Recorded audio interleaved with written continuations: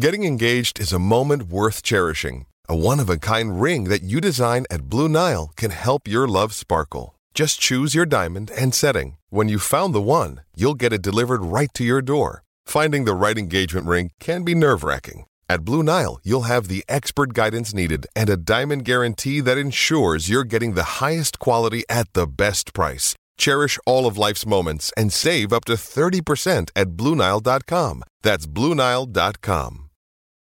It's only a kick, a jump, a block. It's only a serve. It's only a tackle, a run. It's only for the fans. After all, it's only pressure.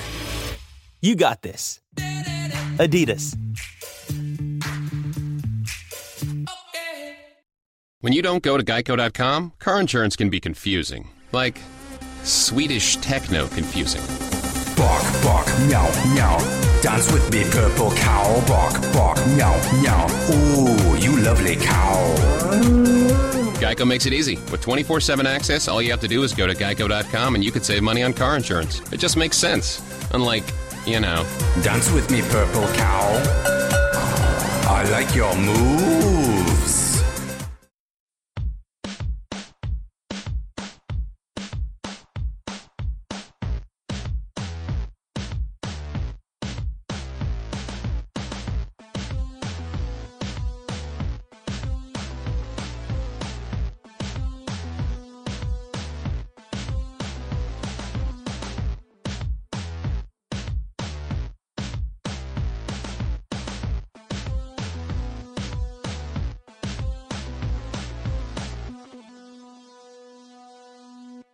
Welcome to Real Jam Radio. I'm Danny LaRue, your host, and so happy to have you with us for this episode. This is the much-anticipated, often requested Pacific Division Capsule Podcast, and so, for those of you who have been listening to the other ones, welcome back, and for those of you who are new, this is an off-season review and season preview podcast, and I was honored to have on somebody who's never been on Real Jam Radio before, and that's Baxter Holmes of ESPN. He's doing some great work writing about the Lakers now, knows this part of the country very well, and so we start out with an off-season review, who got better, who got worse, talk about Phoenix, what they're doing, and the Warriors, of course, everybody. I mean, you only have 5 teams, and we talk for an hour 15, so we spend plenty of time on everybody. But we do that, and then we get into a season preview, ranking the teams 1 to 5, talk about the playoff picture just generally, and I really like the conversation. I think you'll get something out of it. So thank you so much for listening, and hope you'll enjoy it as much as I enjoyed recording it. Thank you so much for coming on. Yeah, thanks for having me, man. It's a pleasure. So we're getting closer to the season, which I actually think is a good time to do a combination off-season review and season preview, because now we know a little bit more about what the teams are going to look like. But we'll start with what has already happened, and I like to start with a basic question, which is, who do you think got better and who do you think got worse?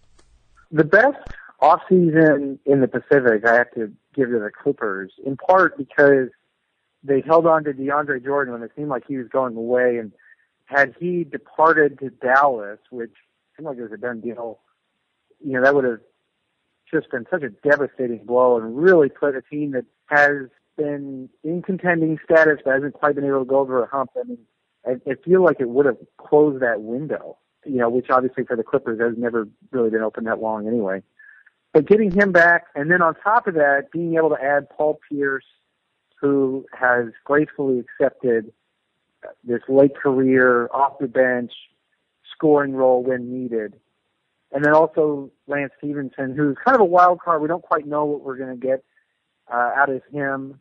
But he could, there's times when in Indiana when he was a great, very versatile player who could really fill the box score in a lot of areas. So, granted, the West is really tough, and just coming out alive is such a tall order, but the best offseason I could give to them. The toughest one, I'd probably give to the Lakers just because they struck out on all their top free agent targets again. If they had been able to get any of the guys that they were going after, the big names, such as LaMarcus Aldridge is the big one, or even DeAndre Jordan or Greg Monroe, it would have been a really nice offseason for them, along with drafting D'Angelo Russell second overall. But not getting those guys, it's just it was a rough blow for them considering how the past 2 off seasons had gone. and everybody else in the division I feel like is pretty stacked. Sacramento had kind of a weird off season, but it's hard to know what to make of their team, but I do like some of the pieces they've added if they pan out. But yeah, that's so best and worst. I'd say are right here in Los Angeles. Clippers best, Lakers worst. I think that's fair, and what makes the Clippers offseason for me so impressive is the limited amount of resources they had to do it. This is a team that had the taxpayer mid-level exception, they had bird rights on DeAndre Jordan, and then they basically had minimum salaries. They didn't have a first-round pick because I believe it went to Boston in the Doc Rivers trade, right, quote-unquote.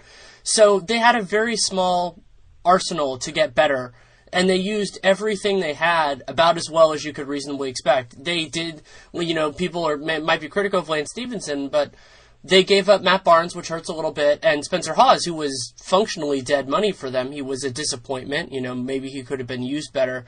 And the Lakers, as you said, were kind of the opposite side of that coin. They had a lot of resources. I think they did get better, but the criticism that I would have of what they did is that they didn't focus as much of that effort on getting better long term. And something you've spoken to before, and I'm sure we'll talk about now, is that they are feeling a different pressure because they have one of the most famous players in franchise history, one of the most famous players in any franchise's history, Kobe Bryant.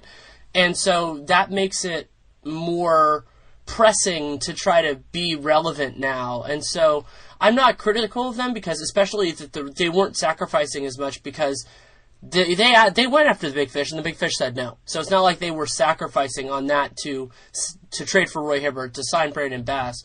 But they didn't really invest, other than their draft picks, they didn't really invest in the future in that sense. But also, I did really like the Lou Williams move. I think that's a nice little asset for them to have moving forward. You bring up an interesting point with them in terms of like their future and also the now. And the Lakers have publicly said that, they're walking kind of a tricky line with developing these players, but also being competitive now. And I really don't know how you balance those two things because, they're in rebuilding mode. These young guys, D'Angelo Russell, Jordan Clarkson, Julius Randle, they need time to develop, to get better. The team just isn't going to be very good right now as those players do that, and that's just part of youth. But they all, they brought in, Roy, Brandon Bass, Lou Williams, and they want to kind of still be good, which means, I guess, having some more veteran players play and relying on them. But then it's like, what does that do to the minutes that these younger players need to play through and gain experience and make mistakes and learn how to play in the NBA level? So I don't really know how they kind of walk this line all throughout the year. And you reference Kobe. It's such a tricky time for them because on one hand, they have young players who could be the core of their future. On the other hand, they still have Kobe, who is this enormous cash cow for them in so many ways, and they're trying to celebrate what could be his final year. But, until he's gone, the franchise really doesn't turn the page, and even then, to whatever the next chapter is, which would be likely these young players. But even then, it's not for certain that he would leave after this coming year. So the dynamic, that's going to hang out over their entire season. It's a really interesting dynamic. And I just, how they walk this line between the past and present, between being competitive and developing, I just think it's too much to ask, considering all the factors that are involved. Do you have a feel yet for how they're going to run the rotation? Because one of the things that I've been hoping for, but I don't think it's going to happen, is that they put the older players together, so meaning Kobe, Brandon Bass, and Hibbert, and then really do a young guns second unit with Randle. Because it's like Randle's been playing well enough to be in the first unit, but I feel like you want to build his chemistry, not with Hibbert and Kobe, who might not be on the team next year, but with Clarkson and D'Angelo Russell, who very well could be. So what we've seen a starting lineup in several of the games, and granted Kobe's missed, I think, the last couple, and he's probably going to miss Thursday as well, is a lineup of D'Angelo Russell at the 1, Jordan Clarkson at the 2, Kobe Bryant at the 3, Randle at the 4, and Hibbert at the 5. So they've had the youth all together in the starting lineup, which is great, and I think that's how it should be. Those guys need minutes together. The tricky thing is going to be if they get down big in a game, which certainly, there's the West, it's going to happen. what does Byron do? You know, and if the younger guys are struggling, does he then concede and give more playing time to Lou Williams or to Nick Young or to Brandon Bass over Hibbert, over Randall? You know, how does he kind of juggle these things? And it's just, I don't really know. I mean, it'll be really interesting to see how that plays out. But I hope for their sake, I hope for the sake of the organization that Byron will let the kids stay out there and just learn and play and whatnot. And I like the starting five that we've seen in a few games, and I hope that he sticks with it. That's a good way of putting it, and I think you're right about the idea of closing games. I mean, we don't know how many close games the Lakers are going to be in, but I think it's great to get that experience, especially if you've reached the, you know, kind of the minimum talent level where it's relevant. I mean, you don't want to necessarily see a team get blown off the floor at the end of games, but if they can do it and be competitive, even if they end up losing, I think that's a nice way of doing it. And what you've seen so far, we'll talk about it in the season preview part too, but D'Angelo Russell, I wouldn't necessarily use the word divisive with him, but he is somebody who there are differences of opinion. What have you seen so far from him, particularly in the preseason, but Summer League too, that informs you about what he can be as a player, not so much maybe right now, but more, let's say, a couple of years from now? Sure. His playmaking is very natural. You know, it's a talent. I've heard some coaches say, like, your court vision and ability to squeeze the ball through a tight window or just to kind of maybe see things a little bit before they happen is a gift, and he certainly has it. He's made many passes throughout the preseason that display that talent, you know, which we saw in a lot of highlight tapes coming out of Ohio State. Also, and I recognize this a little bit from being around Rondo and covering him before, John Rondo. D'Angelo at times is going to make gamble. He's going to gamble for passes because he believes that he can make them. His teammates won't necessarily be ready for the ball. There's going to be turnovers, but I believe Steve Nash, Russell Westbrook, those guys had high turnover rates when they were rookies, and they turned out okay. I don't think it's a bad thing for a point guard who has that ability, especially if he's just kind of learning, to make those mistakes. I think that's fine. His shooting and his overall game on offense when it comes to scoring, I think that he's going to struggle, and he already has struggled so far, with the idea of when to be aggressive and when to defer. And this is really going to come into play when Kobe's on the court, because all the players, not only D'Angelo, are going to feel that on every possession they have to defer to him instead of being aggressive, particularly if they have something in front of them. And so we've seen that some. He wasn't particularly good in Summer League. He's looked better here. Byron has messed up the lineups a little bit, including having D'Angelo come off the bench a couple times. So it's hard to really see any continuity from him.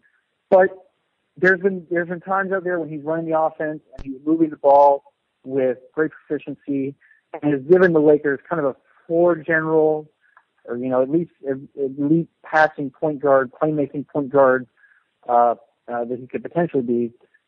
And the Lakers they're one of the only teams, it seems like, in the Western Conference, or frankly in the entire NBA, who haven't had a player at that position who had playmaking capability. So now they have that, but he's obviously young, make a lot of mistakes, and sure enough, when they get out there and he's facing, the point guards in the West on a nightly basis, they're going to eat him alive, but that's just part of it.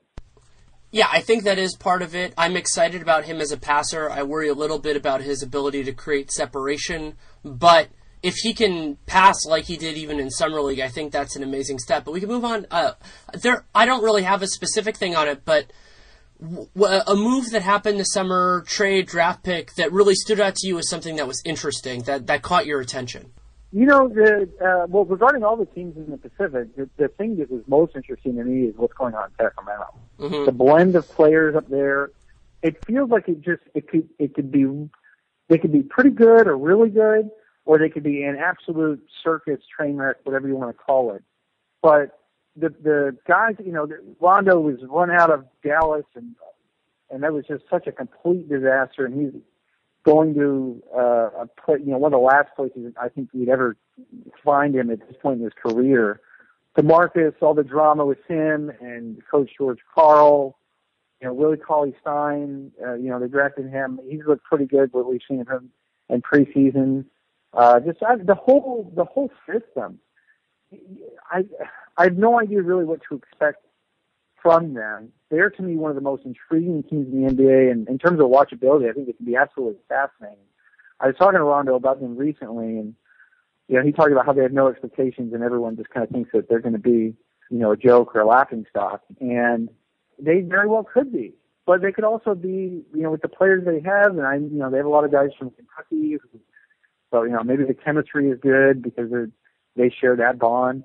But I'm really interested in watching them in person this year. I got to see them once in summer league, but once in preseason, but that's just preseason. But yeah, I'm really interested to see how the teams look this year. What makes them different than any other team for me, and I'm speaking only as myself, is that there are teams that I'm not sure about, but a lot of that is related to players on that squad that I'm uncertain, that there's some sort of variability. With the Kings, I feel like I have a pretty good sense of all their players. They've been in the league a long time. A guy like Willie Cauley-Stein, I watched a fair amount of him in college. But I honestly do not know how they're going to fit together. So what makes them really different than last year, while I think they gave up too much to do it, is that they have a lot of NBA caliber talent, which is incredibly important. I mean, I think that's not what Boston ended up doing, last year. They had a good coach, and they just didn't play that many bad players, and you can do a lot better with that in the East than you can in the West, but there is something to be said for, not starting Ray McCallum for a stretch of the season, which is something they did last year. I mean, they turned a starter into a backup in Darren Collison because they just added Rajon Rondo, and they're in a situation where they have some time pressure to be good now because they're going into a new arena. So whether or not they're good, they're definitely interesting, and they're a team that I'm going to focus on early in the year because even though it might take them some time to figure out, that will tell us a lot about where they're going. Oh, I completely agree. I mean, there's a lot of situations around the league that a lot of people are going to have their eyes on very closely. I think Oklahoma City is a huge one just because of all that's at stake for that organization in the coming years. But in terms of like the potential to be, Sacramento just feels like a chemistry lab project where a bunch of unusual ingredients were thrown into a pot, and we don't know what's going to come out of it. Like, it could be awesome, it could be terrible. It kind of feels like it'll be one of those two things. Which is maybe the most intriguing thing about them. Like, I just don't see them being somewhere in the middle, like just being mediocre or whatnot. Just because, but they do have a lot of NBA talent, right? And you bring up a great point. They have a lot of high-end NBA caliber players. Rudy Gay. Rondo when he was at his best, although we haven't seen that from him in quite some time, especially since his knee injury. DeMarcus Cousins, obviously, although he can be volatile. Collison's a nice point guard. I'm really interested to see Willie Cauley-Stein. So that mix, I mean, I don't know what will come out of it, but I can't wait to see.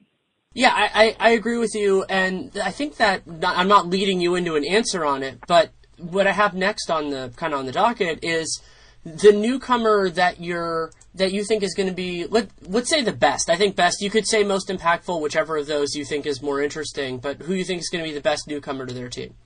I really want to say Tyson Chandler. I'm thinking of, some of the Lakers' young players, but it's hard to know exactly what, they're going to be able to bring to the table. And there's obviously the Kobe dynamic there. The Clippers, some of their other players, either Lance or Paul Pierce. Golden State, hard to say. Sacramento, I mean, it could be any number of guys, but they don't seem, it could be hit or miss with any of them. But Tyson Chandler seems like a pretty solid guy. I mean, you know what you're getting from him in every year when he's in Dallas. He's a very, very steady player. Great high percentage shooter in the low post. Alters a lot of shots, blocks a lot of shots, grabs a lot of rebounds. It would have been great for them had he been paired with LaMarcus Aldridge, obviously. That was the plan. Didn't work out. But in terms of reliability and a newcomer and you're going to get, I can't think of anybody, unless I'm just missing something major, I can't think of anybody who jumps out more than him right now. I'm in firm agreement with Tyson Chandler. I'm very excited to see what he can do. There were actually two in this division that I think will really impact the defensive identity, and that's Hibbert and Tyson. But what Tyson does, I think he's a more complete player. I also think that he brings a level of respect and experience and success that will be very useful for Phoenix. Phoenix is a team that, despite having a lot of talent, I think they haven't really had that identity. They haven't had that, they've had some fun stretches, I think, last year in that early run when they had Dragic and Bledsoe. They were starting to build an identity that fell by the wayside when everything that happened. But Tyson Chandler, even though he's not what he was, and, he's not even what he was when the Mavericks won their title, he is still somebody who, when you put him on a team, you expect them to be at least respectable defensively. And they have Eric Bledsoe, who's a very good defender at the one. And that is huge for them because they've had talent. This isn't a team that, they finished ninth in the West 2 years ago, and they were this huge success story that didn't make the playoffs, which there's something amazing about that doesn't usually happen, where a team is the buzz of the league, but that's because everybody thought they were going to be so horrible, and they weren't. And Chandler does that. I agree with you that it would have been very different with LaMarcus. I mean, if LaMarcus joins their team, they're a playoff team, and that's huge for their overall direction. But Chandler changes the way that teams think about the Suns, and I think eventually, because they signed him for a long time, he could really help them forge that identity, kind of in a way, the parallel to a guy who's now on the Clippers. But how I think Paul Pierce, even though he wasn't the most important player on the Wizards, it did feel like he changed the way that they saw themselves. That's a great point, and particularly with their young guards and just the energy that he brought, the kind of confidence, the swagger that he brought. I mean, he has a lot in himself, obviously, and his ability to hit those late game shots. And I definitely think that he brings that to the Clippers, a team that has been hit with some really devastating postseason losses. Look what happened last year. And you bring up a good point, too, also about the newcomer. Hibbert was on my radar, but there's so many question marks because of how things are in Indianapolis about what player he is. If he's the guy who we saw last season, or if he can somehow return to form from a couple of years ago when he was just stifling everybody in the middle, particularly Blonde, when the Pacers and Heat would have those epic playoff series against each other. But it's hard to know, just like with some other players, it's hard to know what you're going to get with him. That's why I think Tyson is really steady. But I am really, speaking of Paul Pierce, I'm really excited to see, a guy who's made playoff runs, deep playoff runs, won titles, reached a pair of finals, how he kind of imparts knowledge on a team that has really been struggling to get over the hump. He does have there's such a presence that radiates from him and confidence that I think that team, and Doc knows it, having coached him in Boston. I think it's going to be a really key pickup for them when the playoffs begin. I don't expect him to play many minutes, throughout the regular season. He's there for the postseason, and I kind of want to fast forward. I'm obviously excited about the regular season, but I'm very interested to see if he's able to channel some of his old postseason stuff, particularly how he played last season with Washington. It seemed like big shot after big shot. And if I'm not mistaken, their last game, the game they got beat, he had the ball left his hands like 0.1 or 0.2 seconds earlier. They would have won that game, but it came just a little bit later, and the Wizards season was over. Yeah, I think that would have either tied it or sent it to another, or that would have won. I can't remember which way, but the big difference for Doc this year and last year is last year their bench unit was just a disaster, and this year, while we still don't know how it's going to work out, they have so much more talent. And you brought up Paul Pierce, who I think is a good one to talk about. They also, Josh Smith is, when you ask him to do less, I think is an even better player, and I love what they can do with him.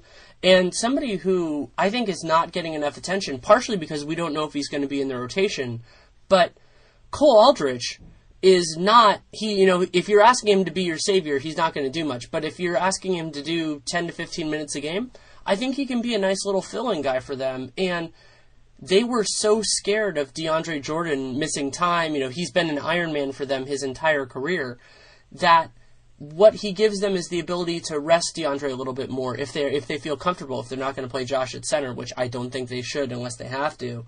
And that's what exactly encapsulates what's so different about the Clippers this year. Is while we don't know if their guys are going to work out, at least they have people to try where you can have a reasonable expectation that they will succeed.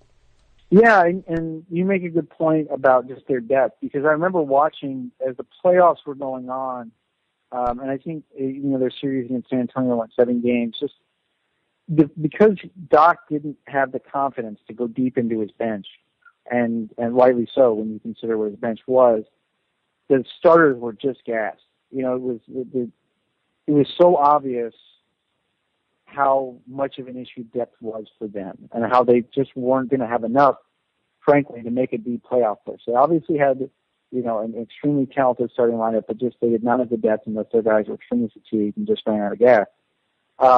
So the fact that they addressed that issue and did it with getting some talented players, as you rightly said, you can have reasonable expectations of.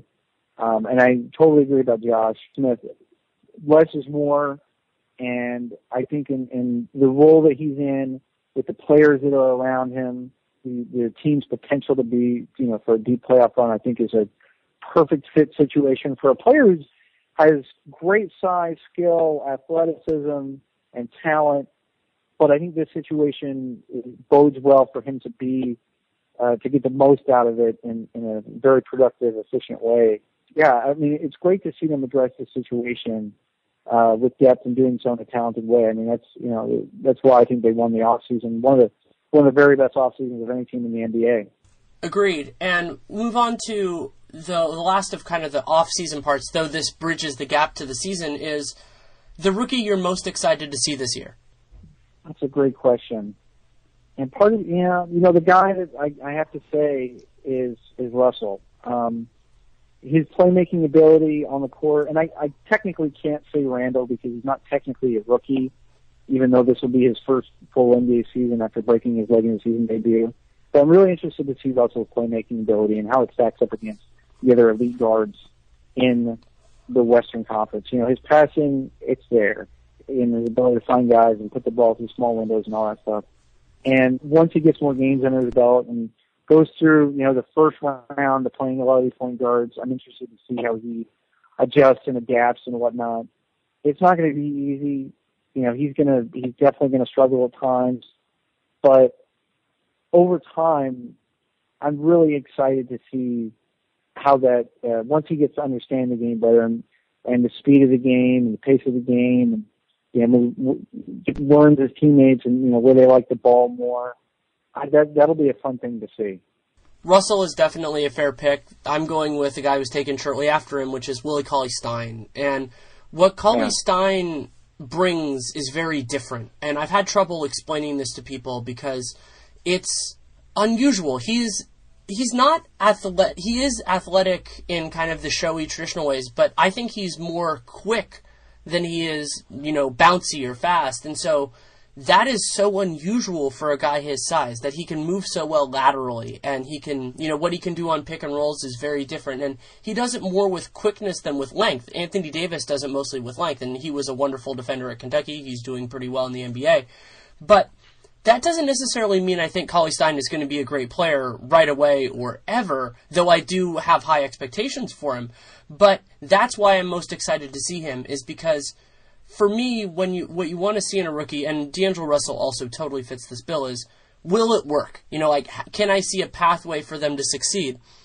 And with Cauley-Stein, offensively, it's going to be a struggle. His jumper, it could come along. It's going to take some time, but will he be in a situation where he can just become this college-style defensive, destructive force that by him being on the floor, he just messes up what other teams are trying to do? And if he can show inklings of that this year, that totally changes the way Sacramento needs to think about their team.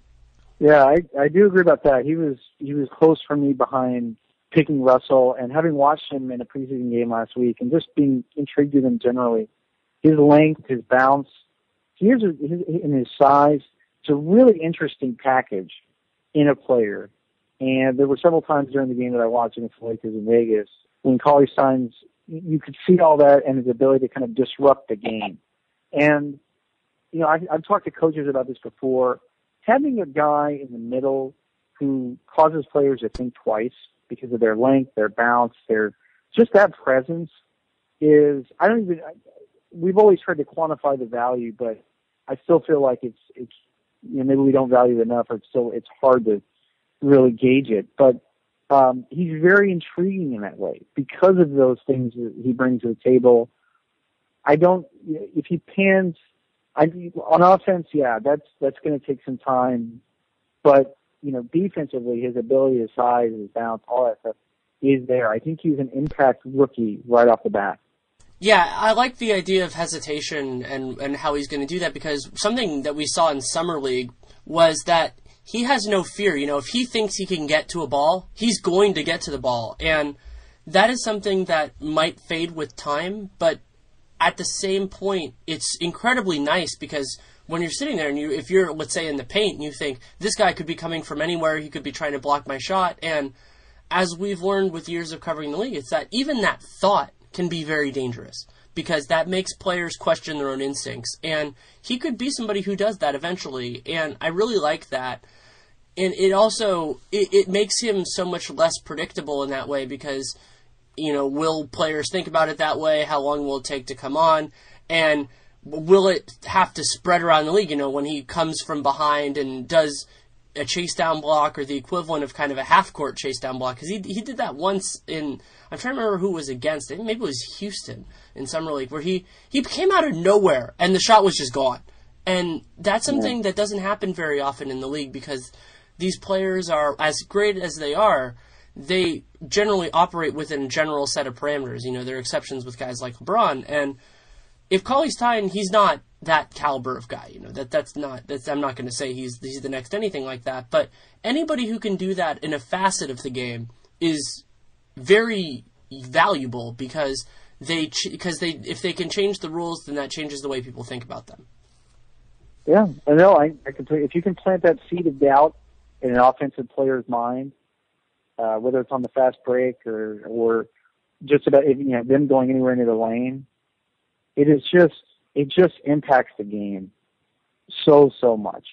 It's hard to really put into words, and I don't know how we calibrate it, but just having someone like that, it's huge.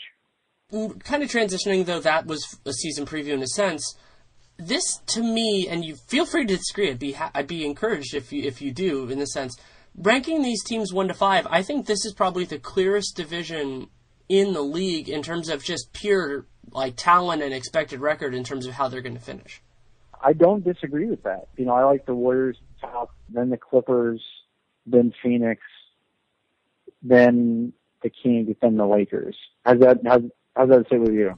That's exactly the same. One thing that I thought about a little bit was which of those is is the most likely to flip in your mind?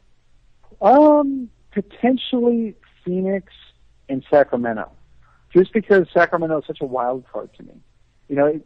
Maybe it all works out so much better, and the relationship between everybody's fabulous, and Carl and Cousins get along good, and Rondo returns to his old form, and he's playing great with his Kentucky buddies, and Willie Cauley-Stein, is an impact player right off the bat. I think he probably will be.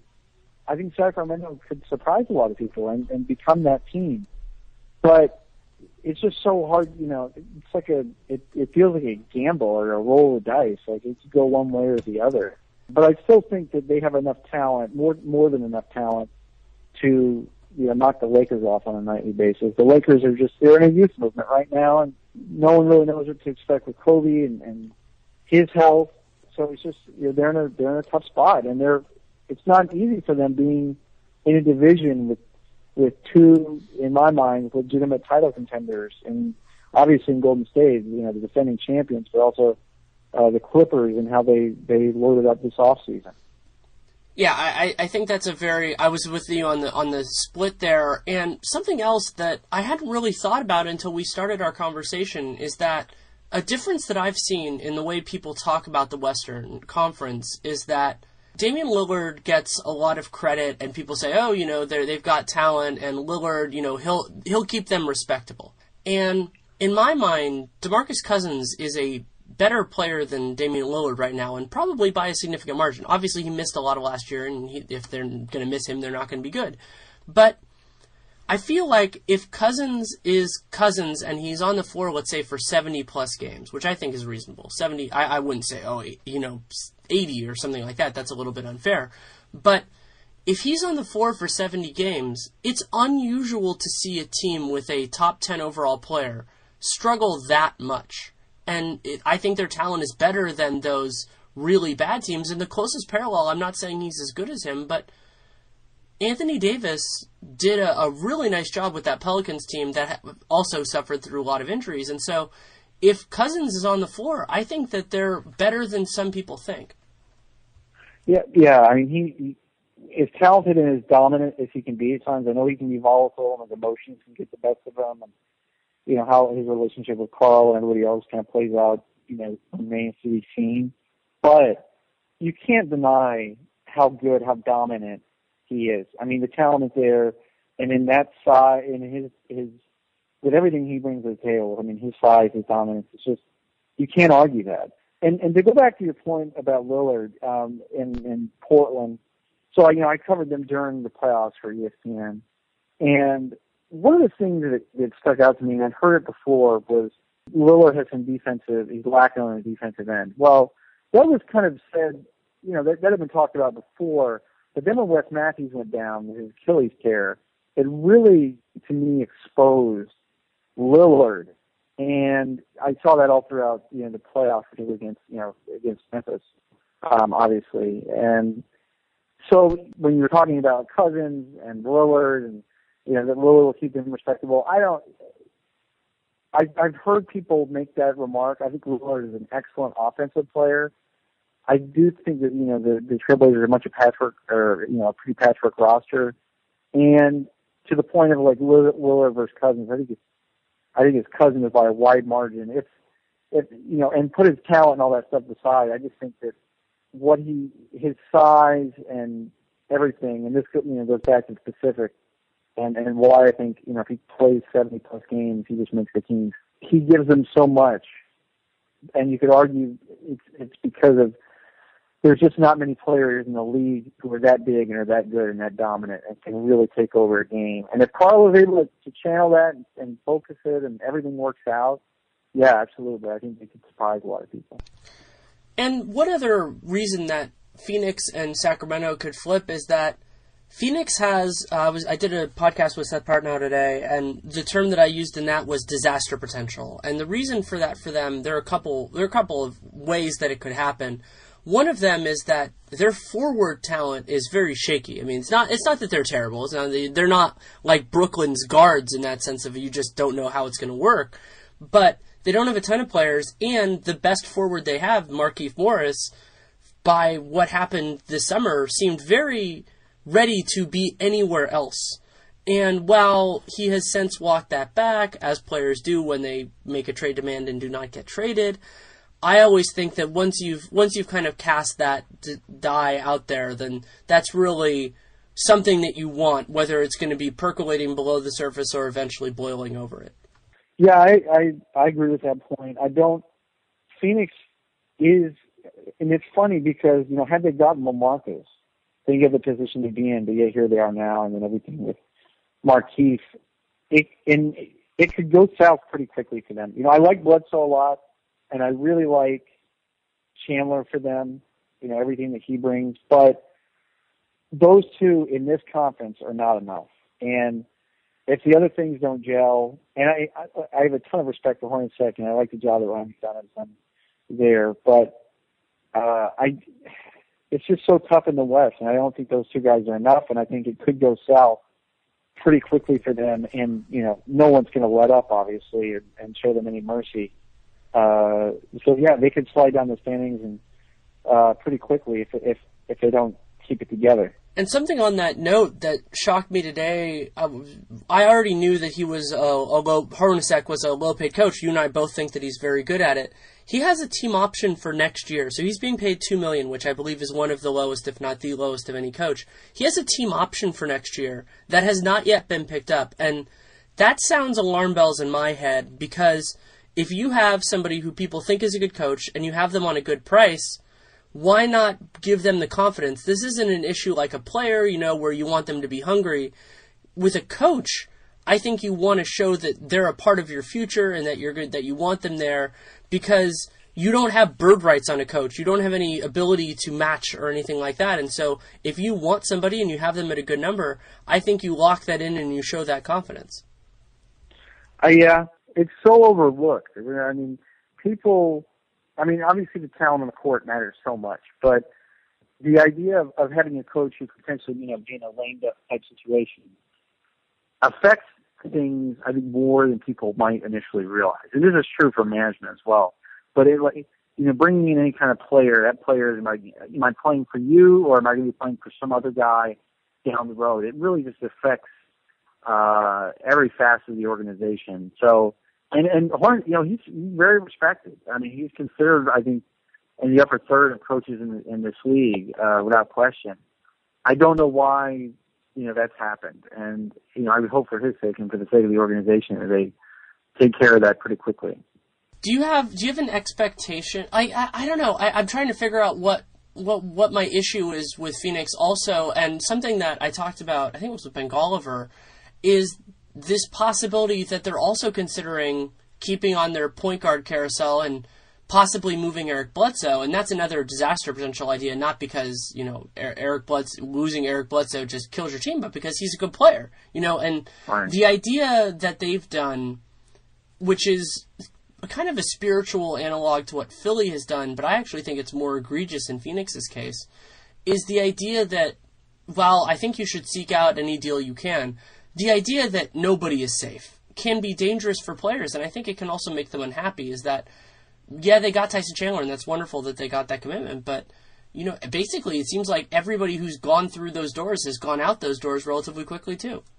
Yeah, there's been a ton of turnover there, and it was really exciting when they had Bledsoe, Dragic, and Isaiah Thomas, and, maybe that was never feasible. We've never really seen a team try to do, like, a three-headed point guard, and those guys all bring, are very talented and can score and impact the game in a lot of ways. But once things started going south for them, it seemed like it happened pretty quickly. And if they were to lose Bledsoe, who, I saw a lot of them when I was at the LA Times, and he was with the Clippers, and backing up Chris Paul, who's just a tremendous athlete. And I really think that as one of the better point guards in the NBA, although there's just so many amazing point guards right now. But yeah, there's been, to me, far too much turnover there. I know that, it's all in the spirit of trying to get the best guys in and whatnot, but you make a really good point. The idea that nobody is safe, I think, is just as it's unsettling for a coach to be in a lame duck situation, and it's unsettling for the players because they don't know maybe, who's coaching that team in the future. Is he my guy or, somebody else, and what that means for my contract or my career? It's very unsettling for players, I think, coming into a situation where they've seen really good players being moved just kind of like, trade ships, very not aimlessly, but, without hesitation elsewhere. It definitely gives me pause. And, look, players they talk all the time to each other. And the second you start to get a reputation as being kind of cutthroat or ruthless in your business dealings, and granted it is a business at the end of the day, but there's always a line that you kind of have to walk of doing that while also, showing some humanness or empathy or whatever you want to call it. And I think Phoenix is, because of the moves they've made, they set up camp in a very specific area and people know it. Yeah, I think the idea of empathy is important here. And while, it's fun to think about teams in the abstract, and if you want to use the video game analogy, that you can move the guys around, or fantasy sports or anything like that, it's worth remembering, and you've done a great job in various moments. I was thinking of the Rajon Rondo piece about kind of the humanness of players, and a part of that we don't think about as much because we think of them as individuals is also thinking of them as a collective, because this is a group of people just like anybody else who is in a work situation, and you spend a lot of time with people, and especially if you think they're doing a good job, and all of a sudden they're gone. And that's hard to take, especially if you're not given a good reason. And while you can justify the moves, and I'm not saying, other than I think they gave out too much for Brandon Knight, I think that was a pretty big mistake. A lot of their moves were justified in that sense. You do have to think, and corporations do this all the time, so it's kind of a parallel that the NBA does not have with certain teams with big business, is the idea of how moving players affects the players that you're keeping. Yeah. No, you're right. And I've heard people talk about that we kind of need to get away from this idea that sports isn't a workplace environment, that it's different because of sports. But at the end of the day, you have people who are being paid to do a job, they're working together all towards a common goal. And just like in an office building or, any place really, there's certain things that need to happen. There needs to be a stable ownership or management group in order for, there needs to be like a stable, it's a coach on the court, or it could be an office manager or whatever. There needs to be a stable leader who can help and steer them in the right direction. And there needs to be chemistry amongst the people out there. This is often talked about with Kobe Bryant, with him rubbing many of his teammates the wrong way just because of his kind of dominating, win or die personality. But we cast this aside because it's sports so often. And, the things that players go through, if they are in a toxic work environment, we just, we say, you're making a lot of money and deal with it. And that's part of it. And granted, they're getting paid very handsomely to do this job, but it doesn't remove the factors in what could be, for instance, a toxic workplace environment that greatly affect their performance. And I know I'm very into the analytics movement, and I love how we're able to now quantify a lot of things that maybe we weren't able to quantify, or we're better able to understand what certain players can do and how valuable they are. I do think that chemistry analytics, when we get to that point, is going to be an enormous breakthrough in terms of what players are the very best teammates and make everyone else around them so much better, and the production goes through the roof, and it just seems like the overall mood is better. Well, once we crack that code, I think that will that'll be huge, and I can't wait to see the arms race for people. I'm sure that it's already happening. I've heard of some teams or some people, kind of on the fringes of it, but that's the tricky part of chemistry. It's this enormously powerful thing that seems, like lightning in a bottle to get sometimes. It's just, but if you have it, we've seen so many teams that overachieve greatly and if they're not as talented. And we've also seen many great teams that have tons of talent that didn't have chemistry and underperformed, tremendously. So, it certainly plays a role. But again, as I often hear, the NBA is a workplace environment, and there are so many aspects of it that function as any business does in the real world in terms of how employees are treated, and I don't think that can ever be overlooked. Yeah, I think that's a great point, and what makes sports in particular so hard to pinpoint in this world is that I think, for the most part, and this is something your colleague Ethan Sherwood-Strauss and I have talked about, is that I think athletes, the closest analog to them is entertainers. And when you think about entertainers, like if you think about, let's say, a band, they'll have issues. You can think about the Beatles that basically broke up because of personal issues, and there are bands like that forever. It's not a new phenomenon. But in those worlds, other than certain niches of it, you never have a third party that's changing band members all the time. Maybe it happens due to an illness or an injury or something like that, and you have somebody step in, but you never have it where, like, all of a sudden they go, oh, well, we think we found a better lead singer, so we swapped them for you, so you can thank us later. And that's not to say that you can't do that. There are bands that have done that and improved and things like that, but it's something that makes sports really different because these are all supremely talented individuals, and you think about them. I think maybe it's also because they're so physically gifted. You think about them as being kind of different than most people But what I found is that the closer you get to it and the more you're around it, they're actually more similar than most people expect. You said it as well as it could be said. I've talked to coaches and other people around the league. And I think in many ways we kind of hold on to these old ideas of machismo or, whatever you want to call it, where, there's to be a man, it's a power through and whatnot. But, and I can speak from experience covering the Lakers last year, and I can cite like the relationship between Kobe Bryant, for instance, and Jeremy Lin, and how if you damage a player's confidence, what that does to him.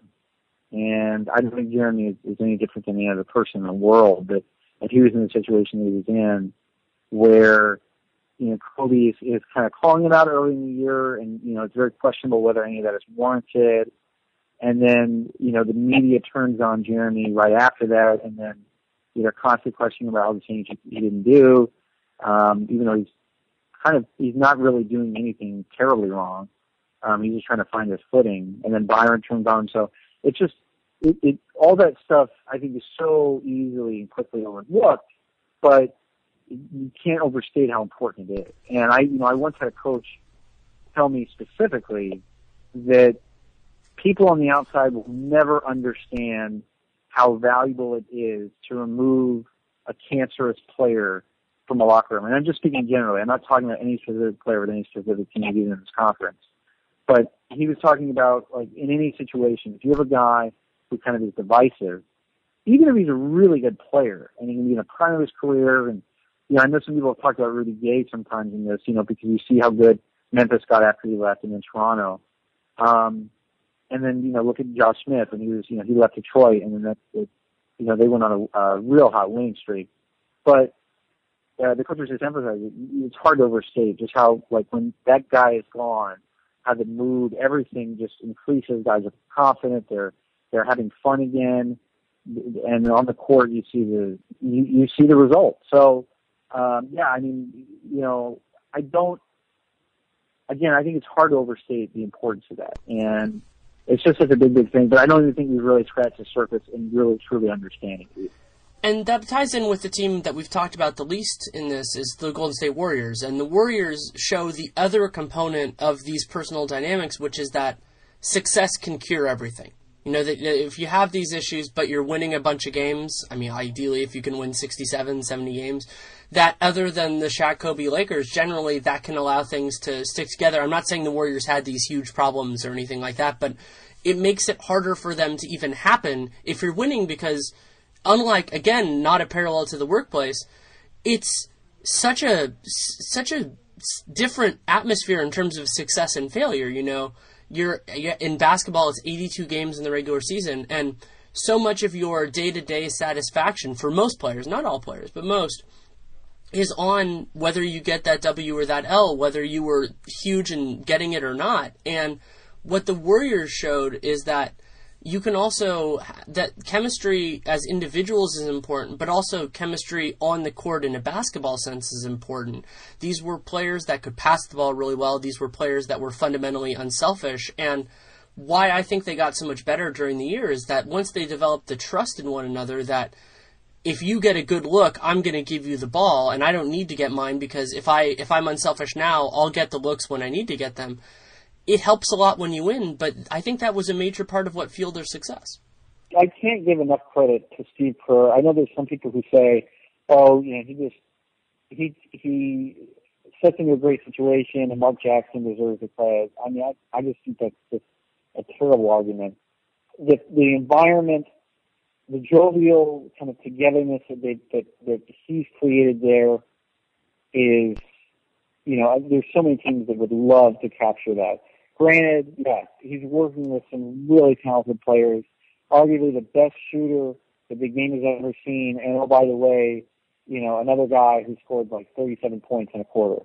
So there's a lot of talent there, and there's some incompetent players as well, so it's an ideal situation to be in. But I'm so impressed, and I was impressed being around them in the finals by the environment that they have. And they're winning, of course, but there's so much more that goes into creating this kind of atmosphere, and you don't necessarily even see that around every great team that's always winning. There can still be divides amongst players who, one night, they're putting up stats, the next night another guy's doing it, but the first guy, he wants his numbers, and he's very aware of that. But I'm so impressed by how together the Warriors are, and granted, extremely talented team, but I think that plays such a huge role in their success last season. So much of the credit to Steve. I think their attention to detail, I love the assistant coaches. Rod Adams especially, I think is fabulous. But their attention to detail on things outside of that. I did a story during the finals about how, and he's no longer there, but the Warriors team psychologist also was a neuropsychologist who worked with Navy SEALs and other elite members of the special ops forces down in Southern California where they train, I believe in Coronado or around that area. And, he was explaining to me how you can communicate with players to get a better sense of, what things are on your mind. But, if you look stressed, what kind of factors are going on with your life, if it's family related, if it's financial because you have a contract situation coming up or whatnot. And I was just very impressed by the foresight of Steve Kerr and his staff, obviously, to really value something like that and what that could do for the chemistry and the togetherness of the team. And again, I know it's a talented group, but I was just so impressed by that all throughout the year from them, and particularly in the finals. Yeah, I think what you're getting at is something that was one of the biggest takeaways for me covering them day in, day out, which is how prepared they were. This was a team that, even though they had never experienced the Western Conference Finals, much less the NBA Finals, that was never their issue. They had stretches that were down, and some of that was, just adjusting to everything else, but it wasn't preparation. They were really well prepared, and they made amazing adjustments during series. What I like what Tim Kawakami of the San Jose Mercury News said. He said it, I think, in the second series. He said, once they figure you out, you're done. And that's something that you saw with the Warriors, was once they made those adjustments, they didn't lose again. They never went to a Game 7, and they were willing to put everything on the table. And that is a commitment from the coaches and from the players. Andrew Bogut could have won Defensive Player of the Year this past year. He didn't, but he could have won it. He didn't play in the last two games of the NBA Finals, and his team won a championship. That is something that is credit. Everybody deserves credit for that. Iguodala came off the bench, even though he's been a starter his whole career, and was the Finals MVP. And that is individuals doing the right thing, but it is also success and preparation and groundedness. And that isn't to say that it will continue forever, because as we've seen with great teams in the past, things can always change. But they stand out among those teams because, yeah, they did have some good fortune with teams having injuries and things like that. But once they hit their stride in a series, they never lost again. Yeah, and quickly to the thing about having good fortune and luck. Let's be clear, every champion has required, no matter how great, has required some measure of luck along the way, and in some cases, a lot of it. Just because it might be some game here or getting an injury there, an injury break.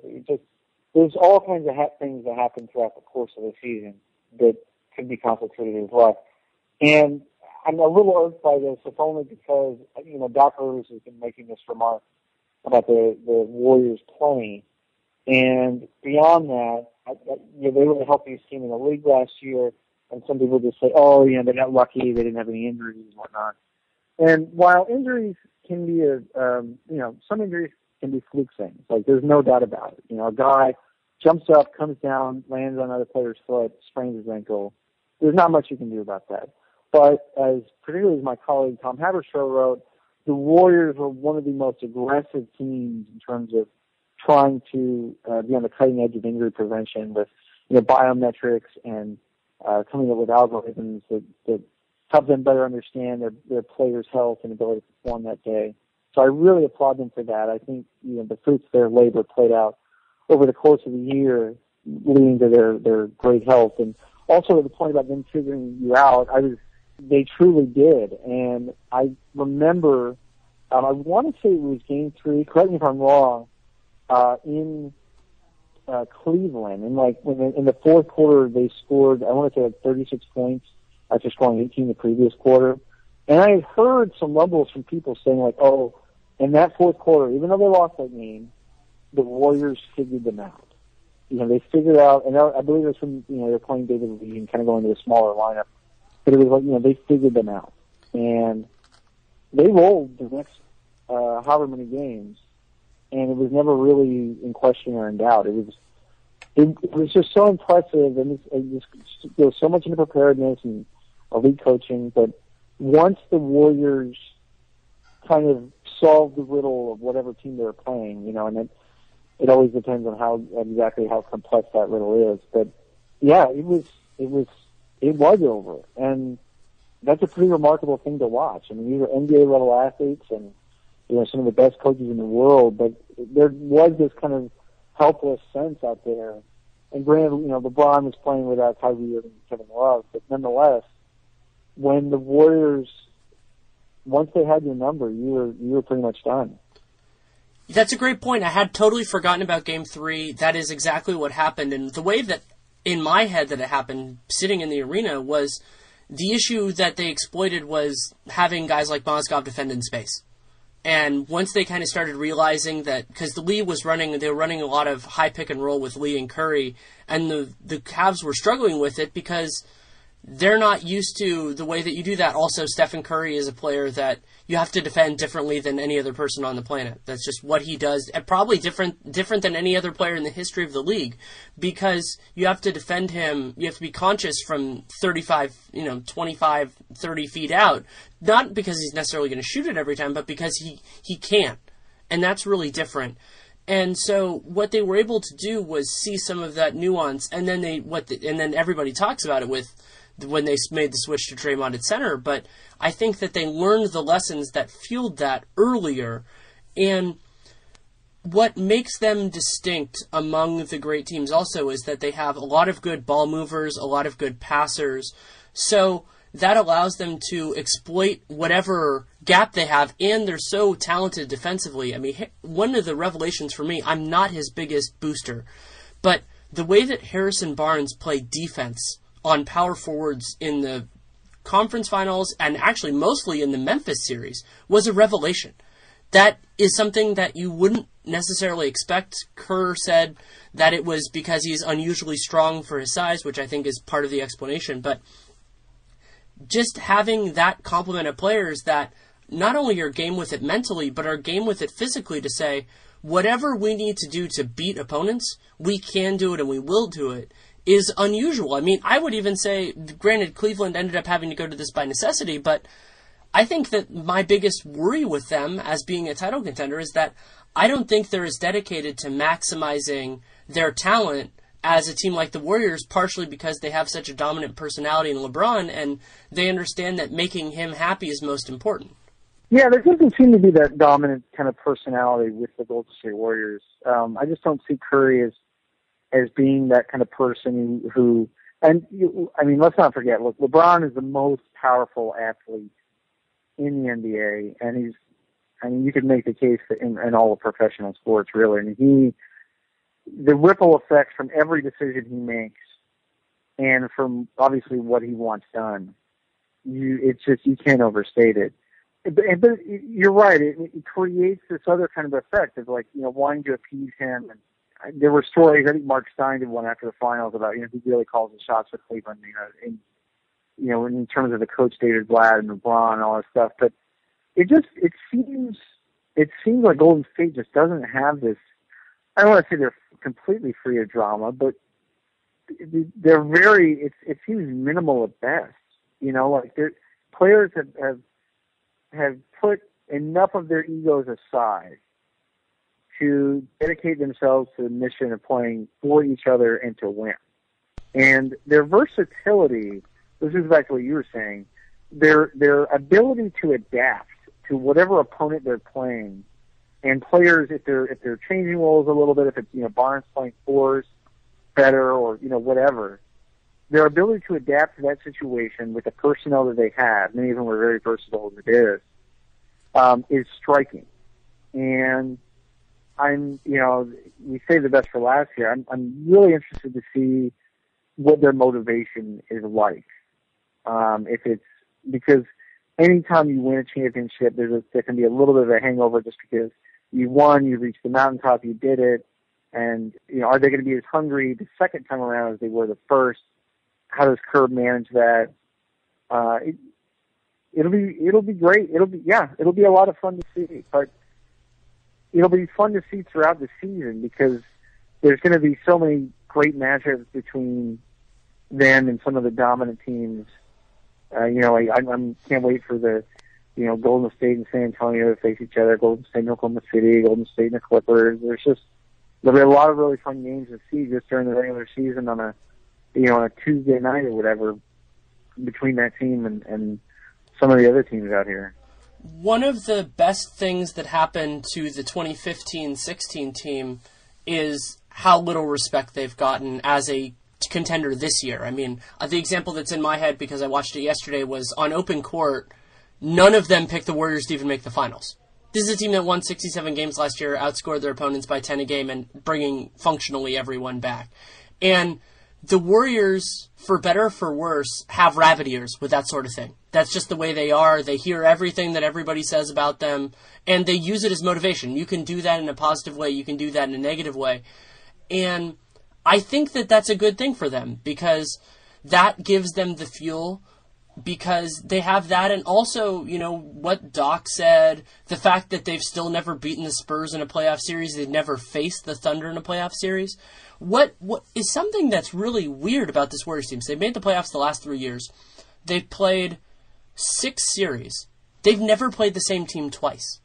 So they don't have this feud with anybody, but they have a little bit of a history with everybody. And so I think that that's important in the way of just creating an identity and forging it and giving them something to prove, that they've never had to do that. And that they, the people who say the things about luck and say all this, I think that it might not feel them to gun for 65 wins, but I think that it will fuel them to make sure that they are at their A1 game when we hit April 20th. I hadn't thought about it, but that's a great point. For a team that, by almost every statistical measure, goes down as one of the most dominant in NBA history during the course of the season. I mean, they're right up there with Jordan the Bulls in the mid-'90s. The Warriors have gotten very little respect, it seems. And, there's a lot of focus on San Antonio. There's focus on how the Clippers have reloaded. People are, Cleveland, they have everybody back. They're going to be good.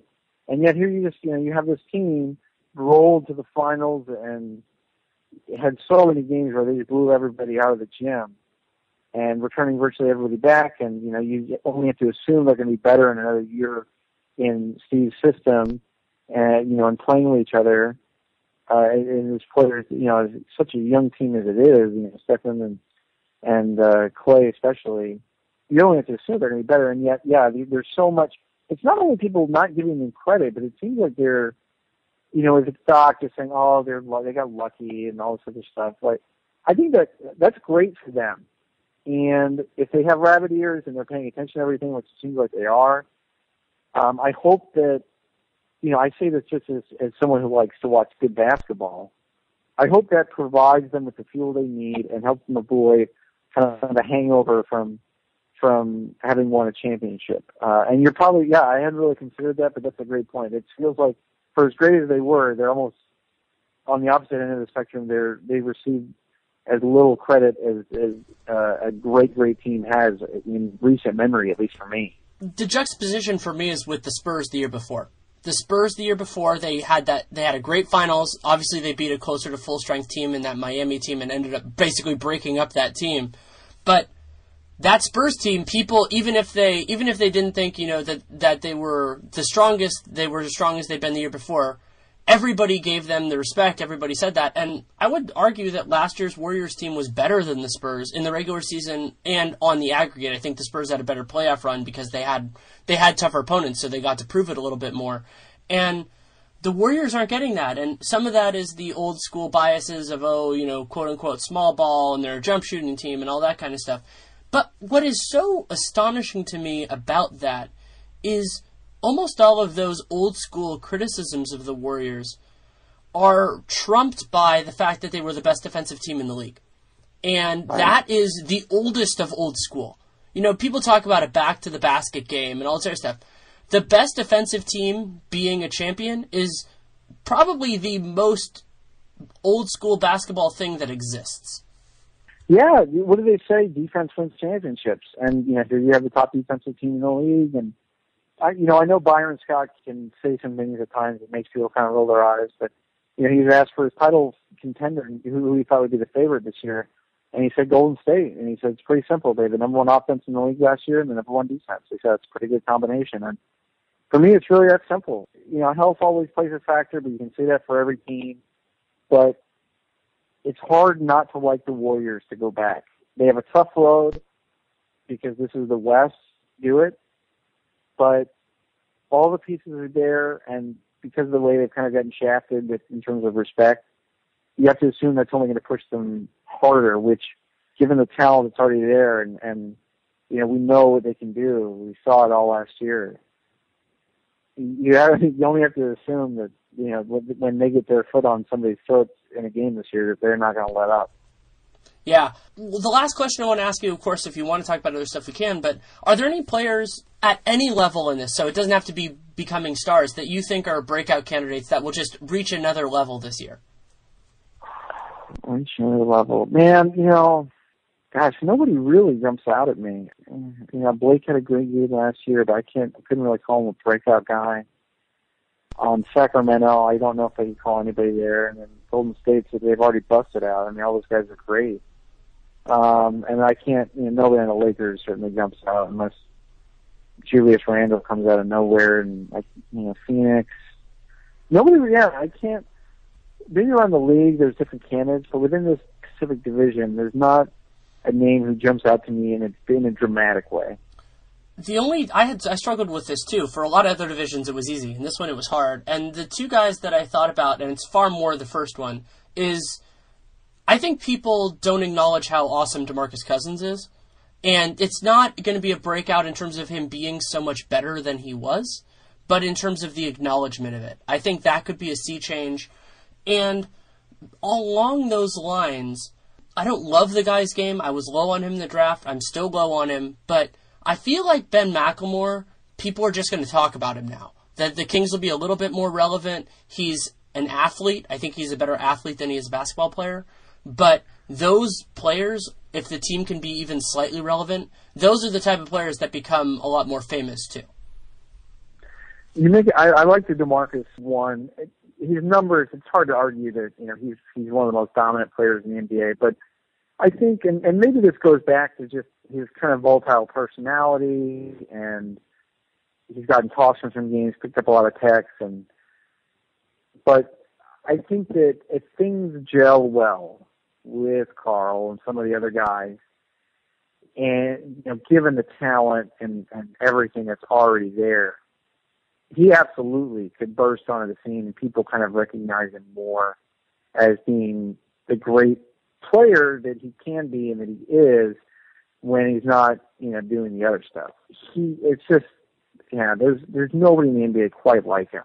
And when he really gets, I've seen several of these games, and I've looked at the box scores afterwards, we're in the locker room or something like that, and you just look at his stat line, it jumps off the page. If the situation bodes well, and the ingredients are certainly there, he could take his game to another level, which when you consider what we've seen from him in spots, is pretty scary. Yeah, the other guy, when you were talking about Cousins, that I was thinking about, which isn't a breakout in that sense, but a reclamation, would be Hibbert.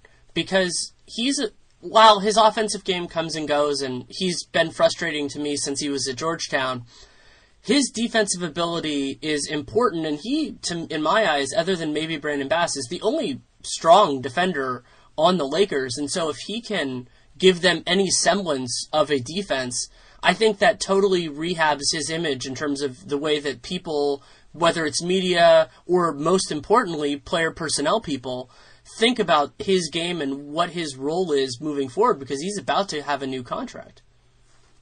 Yeah, and the thing I want to see most from him is if he's able to kind of focus on the defensive end and return the form as we saw, a few years ago when he was one of those dominant defensive players in the game by far. And the Lakers have told him, we just want you to focus on that end. Just be that guy. Don't worry about offense. We have other guys who can take care of that.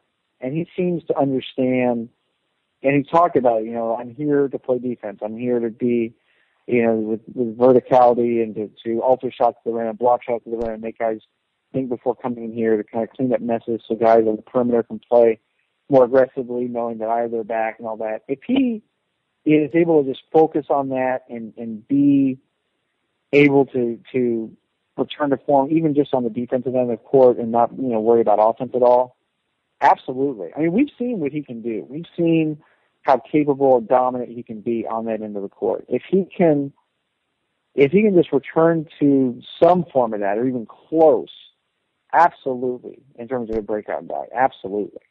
Is there anything else you want to talk about?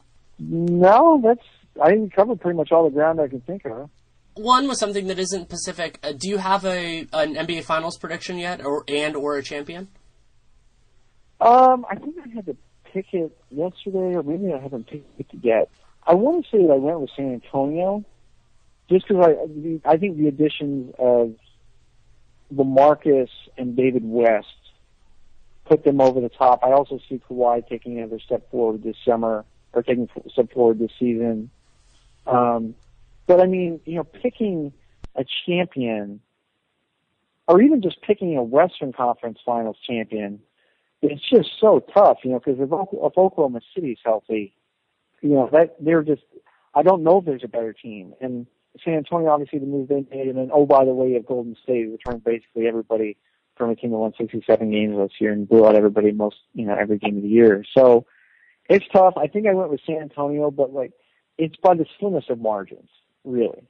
Yeah, I think that's a good way of putting it. But yeah, I thanks so much for taking the time. It was a pleasure to talk with you.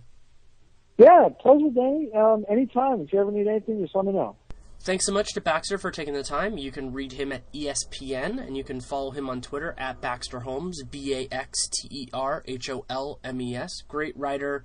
He wrote a 3-part series on the Lakers over the last little bit. I think it was over the last 2 weeks. That's definitely worth reading. His material earlier in the summer on Rajon Rondo was fascinating because he covered him for years as part of the Boston Globe. And yeah, he's just a very good writer. I love talking with him as well. This concludes the Division Capsule podcast. The 6 of them felt like it took a long time. Not criticizing myself. I love doing it. Just they ended up being pretty spread out. But I think it was a lot of fun, good content out there.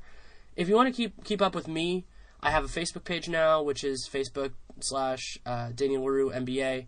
It should be pretty easy to find. I also have the link on my Twitter page. And also I do a weekly mailing list. The link for that should be on my Facebook page. And usually I put something on Twitter about every week. That comes out on Thursdays, and it's my material, and I give some recommendations of the things that I like the most. And, of course, everything on Sporting News and Real GM and Warriors World.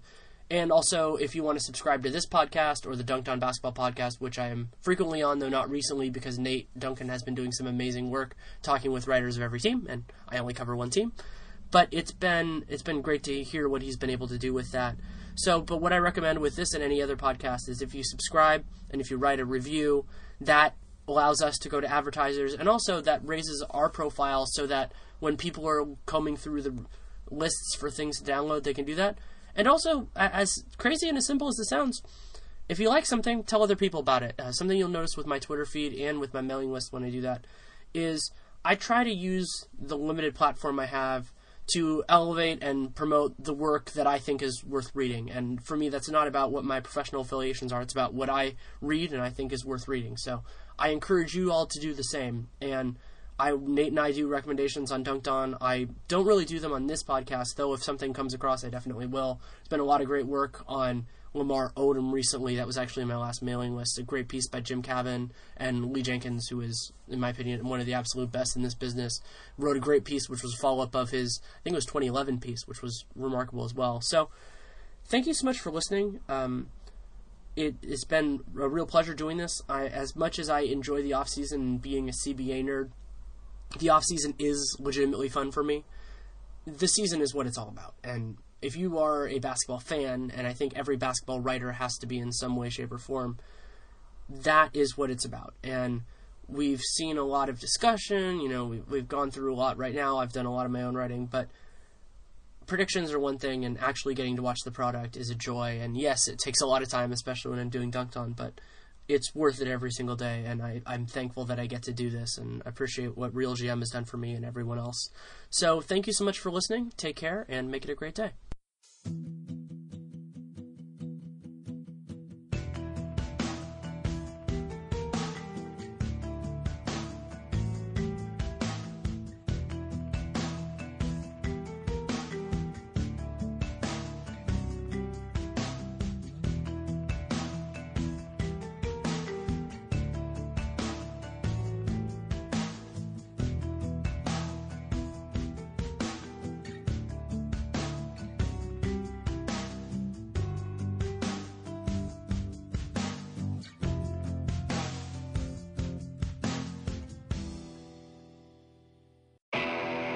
A Napa guy knows the only way you'd give a freshly minted driver a brand new car is if he promises to never drive it. Instead, let him grind the gears and knock over the neighbor's mailbox in something a little more suited to his skill level. And with over 400,000 parts and a little Napa know-how, he can safely drive something that's nearly as old as he is. It's not perfect, but it's perfect for him. That's Napa know-how.